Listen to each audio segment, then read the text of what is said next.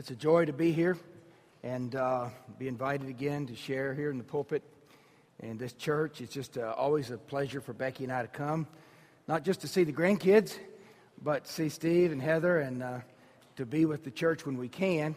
Many times we come down and we have to get back because we have commitments there on Sunday to preach somewhere or work there. I'm the director of missions there for an association of about 130 churches, and so I'm usually preaching on Sunday, but those Sundays that I can't, and Steve says, can you preach for me? I'll drive 6 hours and come down and be with you guys and be here to share God's Word. So thank you for this opportunity to do that. If you have your Bibles with you, I want to tell you a story. You can check me out later, but I'm going to tell the story. I love stories, and I think kids especially remember stories, don't they? You ask somebody what they remember about the sermon you preached last Sunday. I can't even remember what I preached last Sunday, but if you ask somebody what they remember about your sermon last Sunday, it's usually the illustrations. If you told a story or had a good illustration, that stays with them. So if you're going to preach, some of you may be preaching later on or sometime, if you remember this, just change your illustrations, you can preach the same sermon, okay? There is a story at the end of the Gospel of John. And when you look at that story, you wonder, why did John put this in the gospel where he did? John's gospel, of course, is different from the other three. They're called the synoptics, and this is a different gospel. It's not chronological necessarily, although it follows the life of Jesus. John is thematic. He has a purpose for every single word. And everything that's in this gospel reaches the point that he's trying to make in chapter 20, actually. So when you get to the end of chapter 20, you think it's over. You've had the death, the burial, the resurrection of Jesus. You've had Jesus' commands to his disciples to go, as the Father has sent me, so send I you. That's John's 20:21. That's his version of the Great Commission. And then he says, I've written these things that you might believe. Well, it's over. But there's another story, and it goes like this. There were 7 of Jesus' disciples hanging around near the Sea of Galilee, Tiberias, and there were 7 of them, and Peter said to them, you know what? I'm going to go fishing. And the others said, well, we'll go with you. So they get in a boat, and they get out there, and they fish all night long.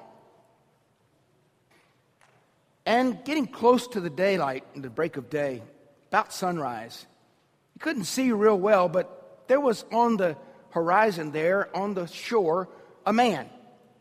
They were about 100 yards off from the shore, and so close enough that the man could yell out to them and said, hey guys, do you have any fish? And the disciples said, no, we haven't caught a thing. He says, put the net on the right-hand side of the boat, and you'll catch some. And so they do it. They take their net, pull it up from one side, and they cast it out over on the other side of the boat, the right-hand side of the boat. And fish began to fill the net, and they began to tug at it, so much so that it almost was sinking the boat. And as they were wrestling with the net, the disciple that they describe as the disciple Jesus loved said to Simon Peter, you know, that's Jesus. That's the Lord.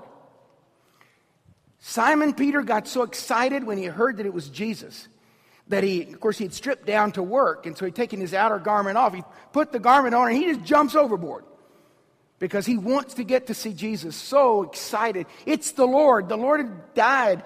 He'd been buried, and this is the 3rd time he'd appeared to them, and he couldn't wait to get to see Jesus. The others come along in the boat, dragging the fish with them. And when they get to the shore, Jesus has prepared breakfast. There's fish and bread on a charcoal fire. And as they come up, he says, where are the fish that you caught? So Simon Peter runs back to the boat, and he gets the fish, and there are 153 fish, big fish that is. And they bring the fish, and they have breakfast together. After they'd finished breakfast, Jesus looks at Simon Peter. And he said, Simon, son of John, do you love me more than these? And Simon Peter responded immediately, yes, Lord, you know I love you. He said, Simon, feed my sheep. A second time, he said the same thing to Simon. Simon, do you love me more than these? Do you love me? And he said, yes, Lord, you know I love you. Then take care of my lambs. And a third time, he said to Simon Peter, do you love me? And Simon Peter grieved that time in his heart, said, Lord, you know all things, and you know that I love you. And again, Jesus said, take care of my sheep. And then a little later, after breakfast and after Jesus had said that, they were walking off, and Jesus looks at Simon Peter, and he said, Simon, follow me. When you were young, you used to decide where you would go and what you would do. And when you get old, someone else is going to take you and bind you and take you places you don't want to go. And he was using this as an illustration, or to tell Simon Peter what kind of death he would die as he served Christ. He said, Simon, follow me. Simon Peter then, after he heard about this, of what kind of death he was going to die, he happened to see over near standing by the disciple whom Jesus loved. That same disciple that they refer to that way in the Gospel of John. The one who was leaning next to Jesus, probably John the Apostle, but we're not sure. And John, he's the one who asked Jesus if who was going to betray him at the supper. He said, Lord, what about him? Simon says, Lord, what about him? If this is the way I'm going to die, what about this one? And Jesus said, what about him, Simon? If I choose that he should stay and remain alive until I return, what's that to you? Simon, follow me. Now I'm going to stop the story there because that's the story. There's a few more things in the gospel there that he wraps up the gospel and tells us about all the books that could have been written to hold the words of Jesus. But what does that story tell you about Jesus and about the disciples? And why do you think John put that at the end of the gospel? Why was it important to tell this story about mainly Simon Peter, wasn't it? But it was about all the disciples, and it was something they would carry with them forever. And the church would continue to remember this, and we would read it today. And I love to ask this question, especially to the kids. What does that story in the Bible tell you about God? About Jesus? And what does it tell you about us? And about our lives? If you could, for just a moment with me, think about the disciples and what they were facing. Jesus had given them the Great Commission. John's version was, as the Father has sent me, so send I you. Do you remember Luke's version, what Luke recorded? And Matthew? And Mark? Well, Matthew, for instance, what did he say in the Great Commission? Go, therefore, and make disciples of all nations, baptizing them in the name of the Father and the Son and the Holy Spirit, teaching them all the things which I've given you and commanded you, and lo, I'm with you always, even to the end of the world. Mark's gospel was a little different. He said, go and preach the gospel to every creature. Now they had this great task, this great mission out there. Look at what we've got to do. This band of fishermen and a tax collector and a rebel rouser, a zealot.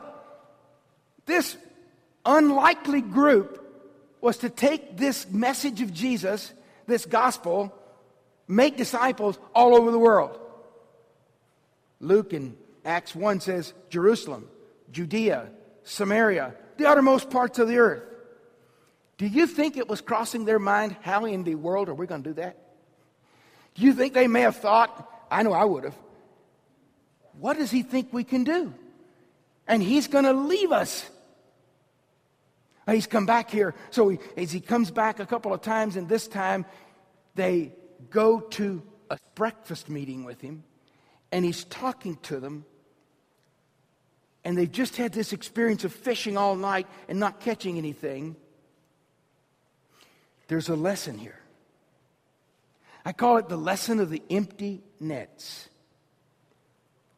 You see, when they said, Peter being the ringleader, I'm going to go fishing, we don't know what they meant. We don't know why they were thinking that. It could have been Peter was discouraged and he didn't know anything else to do except go fishing. He was a professional fisherman. He liked to fish.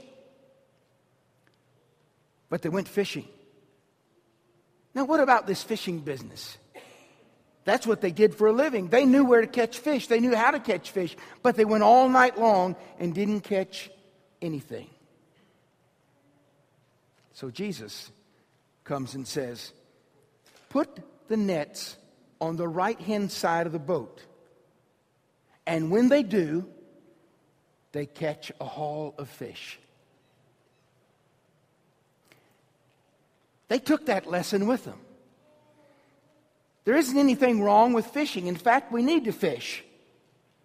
My fishing is with 130 churches working with an association.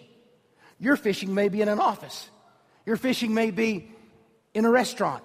Your fishing may be in a school classroom. Your fishing may be in a factory. Your fishing, where is your fishing? Remember this about fishing.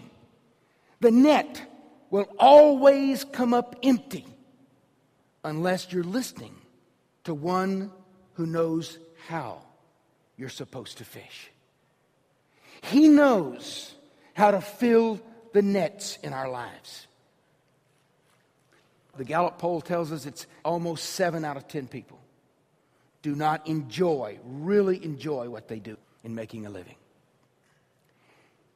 If you're a Walmart greeter, do you think you could be a Walmart greeter and enjoy it? Do you think you could? Here's how you can do it. If your fishing is a sacred calling of God, I think that one of the tragic misunderstandings that we have perpetrated on the church through the centuries is the separation between secular jobs and sacred jobs. Placing the laity, if you knew where the etymology of the word laity, you wouldn't use it. It means the idiots, really, the uneducated. The laity in the Latin and the clergy up here. And we put a calling of God for some people here to be called of God into full-time Christian service, and everybody else is just, well, when you get a chance, do something good for Jesus. That's not what we have in the New Testament. When we look at God's calling, we look at a calling of what we just read earlier, Ephesians chapter 4. Therefore, walk worthy of the vocation to which you've been called. The calling of God on our lives isn't a calling necessarily to preach the gospel from a pulpit, but is a calling to be holy as He is holy. In 2 Timothy 1:9, He who has saved us has called us to a holy life, not because we have done anything, but because of His own purposes and His grace. And 1 Peter 1:15 says, therefore, be holy as the one who called you is holy. Jesus said in John 15, He says, you've not chosen me, but I've chosen you. I've called you to follow me. And in 1 Corinthians 10:18 it says, whether therefore you eat, whether therefore you drink, whatever you do, do all to the glory of God. So every last one of us has a calling from God. Are you living out God's call in your life? Is the schoolroom you teach in, or the job that you work every day, or the time you have with your kids, is this a holy calling of God for you? It ought to be. It should be. The old Quakers divided the calling of God, and I think they got it right, into 3 callings of God. from Scripture, here's what we see about God's call, about where He wants us to fish. There's the high calling of God that everybody has.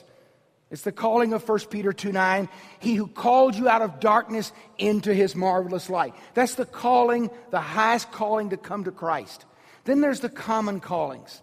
The callings of Matthew 28:19 and 20. There's the callings to love one another as I have loved you. The one anothering in Scripture. Everybody has that calling. Everybody has the highest calling. Every one of us are called to be disciples, to be called to be witnesses, to call to share our faith wherever we are, whenever and whatever and wherever. We are called to do those things, and we share them. But then there's also those unique callings, unique to each one of us. And that's the Ephesians 4 verses that we read just a moment ago. The vocation to which you have been called. What is your unique calling? Now, we didn't read that. It didn't show it earlier in Ephesians 4. But if you read on where it says the gifts of Christ, he talks about the functions of people within the body of Christ. The prophetic, the apostolic, the evangelist, the teaching, the preaching, the pastoring. All of that. What is your calling of God within the family, within the body of Christ? How has He called and uniquely gifted you to be a part of His body? So the fishing wasn't a negative in that they got in a boat. It wasn't negative that they fished all night. Jesus didn't reprimand them for going fishing. He simply said, let me show you how to fish. Let me show you where your nets will be filled. So there's a lesson here. There's a lesson here in that fishing is more than just being in a boat and having the nets. Your fishing is more than the paycheck you bring home every day.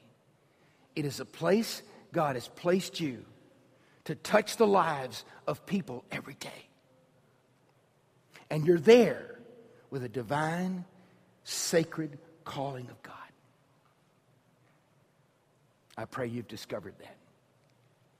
That was the first lesson of the empty net. There was another lesson that Simon individually had to learn. You see, Simon Peter had denied the Lord. Remember the story? Denied Him 3 times. In front of a little maid, in front of some people standing around a fire as they were trying Jesus at Caiaphas' house. And as he was standing there, they accused him of being a Galilean and a follower of Jesus. And he said, I don't know this man. And he cursed. And he said, I don't know him. So Simon was carrying all this guilt with him. And maybe that's why he was so excited to see Jesus. Maybe that's why he just left the boat with all the others and jumped overboard and swam to the shore. We're not sure. But I am sure of this. What he learned when Jesus looked at him and said, Simon, do you love me more than these? Simon Peter, do you love me? Simon Peter, do you love me? What was Jesus trying to say to him? When he asked him, do you love me? Peter responded, yes. And then what did he say? Then take care of my sheep, tend my lambs, feed my sheep. What is this? What's the connection here? Think about it this way. Simon Peter wanted to prove to Jesus that he really did love him. That's why he jumped out of the boat, I think. He wanted to get there. And when Jesus said, where's the fish? Who was it ran back to the boat and got the fish? It was Simon. And who probably counted them? Probably Simon Peter. And all of that, he with all of his heart, with all of his soul, saying, Jesus, please forgive me for denying you. And Jesus says to Simon Peter, maybe it's this way. Simon, I know you love me. But if you love me, how do you take care of my sheep? This is all about relationships. You see, following Christ, becoming His disciple, isn't about what we know. It's about who we know. It isn't about showing what we know and being faithful to Him by doing things in His name. It's relating to other people. What did Jesus say? By this will all men know that you're my disciples if you attend church every Sunday. If you memorize this many scripture verses. If you teach this many Sunday school classes. What did He say? If you have love one for another. And then it was so important to Him, He said, this is a new commandment, guys. The old commandment, love the Lord your God with all your heart, with all your soul, with all your mind, and your neighbor as yourself. That's what came out of Scripture, Deuteronomy. But now He's saying, I want to give you a new commandment. The old one said, love your neighbor as yourself. The new one says, love each other as I have loved you. I'm going to give you a new standard. And the new standard is me. If you love me, how do you relate to other people? If you love me, what about the relationships in your life, especially with my sheep? How do you treat them? How do you work with them? Fellowship. Fellowship. That's the word koinonia. It's the connection between people. It's our fellowship, as 1 John 1 says, with the Father and with each other. If we have fellowship with God the Father, if we have fellowship with each other, and that's why John would say in 1 John 4, if a man says, I love God, and hates his neighbor or his brother, he is a liar. Because how can you love God that you haven't even seen, and you hate your neighbor who is made in the image of God? If you have hate and bitterness in your heart towards someone this morning, today, right here, then you better look at how you're loving God. Because loving God isn't just standing up in a worship service and singing that song, how about how I love Jesus? It isn't about quoting scriptures. It isn't about memorizing scriptures. It's about relationships. And it starts with a relationship with God.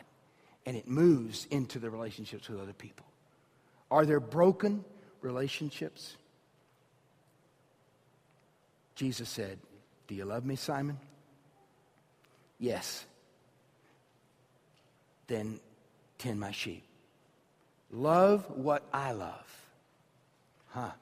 That's different in it. Love what I love. If you love me, then love what I love. And if you love what I love, you take care of them as a shepherd would take care of his sheep. So he learned the lesson of fishing, do you think? I think he learned the lesson about fellowship. But there was one more very important lesson of the empty net. You see, Simon got a very special gift from Jesus that morning. A gift that not many of us get. A gift that was given to him because he was Jesus and he could tell him. He told him how he was going to die. He told him how he was going to suffer and be crucified. And that actually did happen. Actually, he was crucified upside down because he felt unworthy to be crucified like his Lord. And he was, as the tradition tells us, Simon Peter did give his life in serving Christ. This is the lesson about following that's hard for us to learn sometimes, because following follows along our faithfulness to him and our love for him and our fellowship with him. Simon Peter was told how he was going to die. And how did he react? What did he say? Like a lot of us. Well, Lord, if that's going to happen to me, what about that guy? What about him? I don't mind this, but why me, Lord? Isn't that what we say? You know, when something doesn't go right, something goes wrong, in that way we say, Becky, why us? Why me? Why did that happen to me, Lord? And Jesus said to Simon Peter, so what about him? That's none of your business. You follow me. Following Jesus is about being ready to count the cost and pay the price. Following Jesus means being like him. Jesus says, as my Father hath sent me, so send I you. How did the Father send Jesus? He sent him into a world. He took him out of the comfort and the glory of a place with the Father in glory and majesty. If you could just imagine what it must have been like to be in the presence of God, and for God the Father to say to his Son, I want you to go down there, over there, wherever that is. Go there to those humans that we created. And you're going to allow them to kill you, put you on a cross, and you're going to shed your blood, and I'm going to turn my back on you as you hang on that cross.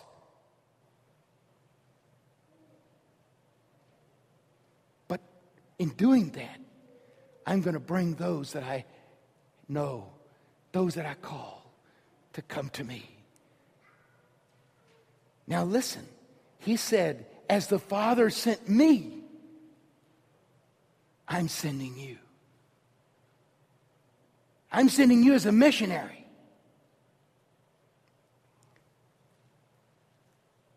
Our churches are filled with people that call themselves members. I won't ask you to raise your hand, but probably everybody here, or most everybody, if I said, are you members of the church, would raise your hands, wouldn't you? Yes, I'm a member. If you're not a member of this church, you'd be a member of another church maybe. Okay? But if I ask you, how many of you are missionaries? How many would raise your hand? You are a missionary. God has called you, equipped you, and has sent you to the place where you're fishing to be a missionary. And to follow him means to follow him into the mission field, wherever that is and whatever it looks like. Our mission field right now for Becky and I is Laurel Park, our community where we live. The last 3 or 4 years, God has just been breaking my heart, our heart together to be on mission in our community. And we're getting together on Sunday nights with 2 other couples, 3 and sometimes 4, who feel the same way. God has called us to be missionaries in our community, on mission, to love our neighbors and to do things that will serve them and show them the glory of God. And they will come to know Jesus as their Savior. And that in some of those other homes, there'll be groups of meeting there. Some people call us house church. I call it a missional community group. A group of missionaries living on mission together. Now, there's some folks who come and join us from outside of our community, and they join with us, and we have a good time. But guess what? We want to send them back out to their community. And God has just revealed to me recently that I've talked about missions. I've been a missionary overseas, but I want to tell you something. I am a missionary in Laurel Park, more than I've ever been before in my life. I am on mission there. And that's what Jesus is trying to say to Simon Peter here. You follow me wherever I lead you, wherever I put you, whatever person I bring along in your path. I want you to be there as a missionary for me. And I'm not knocking being a member of a church, don't get me wrong. But we don't need more members. We need more missionaries. We've got plenty of members. We need missionaries. You see, members, like clubs, they have certain rights, don't they? They talk about counting nickels and noses. How many are there and how much money do we have? But missionaries think in different terms. We don't think about that. We think about where God is sending us, where we're going, what we're out to do, what we're doing to serve others, and how we're sharing the gospel. So there's a difference. I hope that you'll be a missionary, not just a member. And it's good to be members, but it's better to be on mission and be a missionary. So what's the lesson you learn that you take away from the empty nets? What do you take home with you today? Perhaps it is about where you're fishing. Maybe your nets have been coming up empty lately.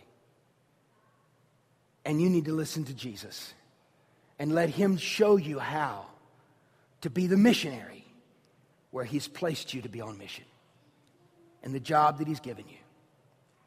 To learn to fish and throw the net on the right-hand side of the boat as he directs.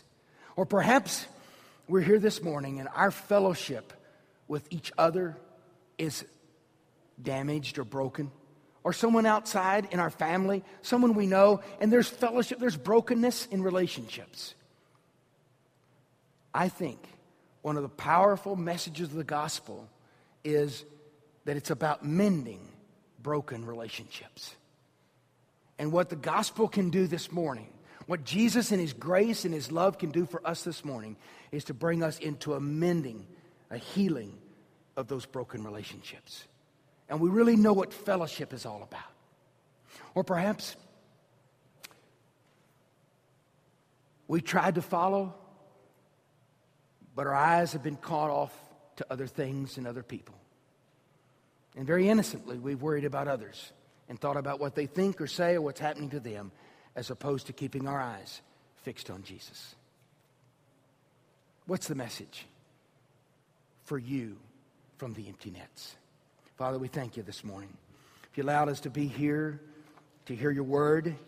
And Lord, we just trust you today that you would take this word and speak to us in our point of need that we have. Thank you, Father, for what Simon Peter experienced. Thank you, Lord, that he did decide to follow you. Thank you that he did. Even though he denied you, he did restore that relationship. He became the rock that Jesus told him he would be. He proclaimed the gospel. He shared the good news. He became the missionary that God designed him to be. And now today, it's us hearing the question, do you love me? Do you love me? Will you follow me? Will you throw the net on the right-hand side of the boat? Father, help us to respond as you speak to our hearts. In Jesus' name, amen.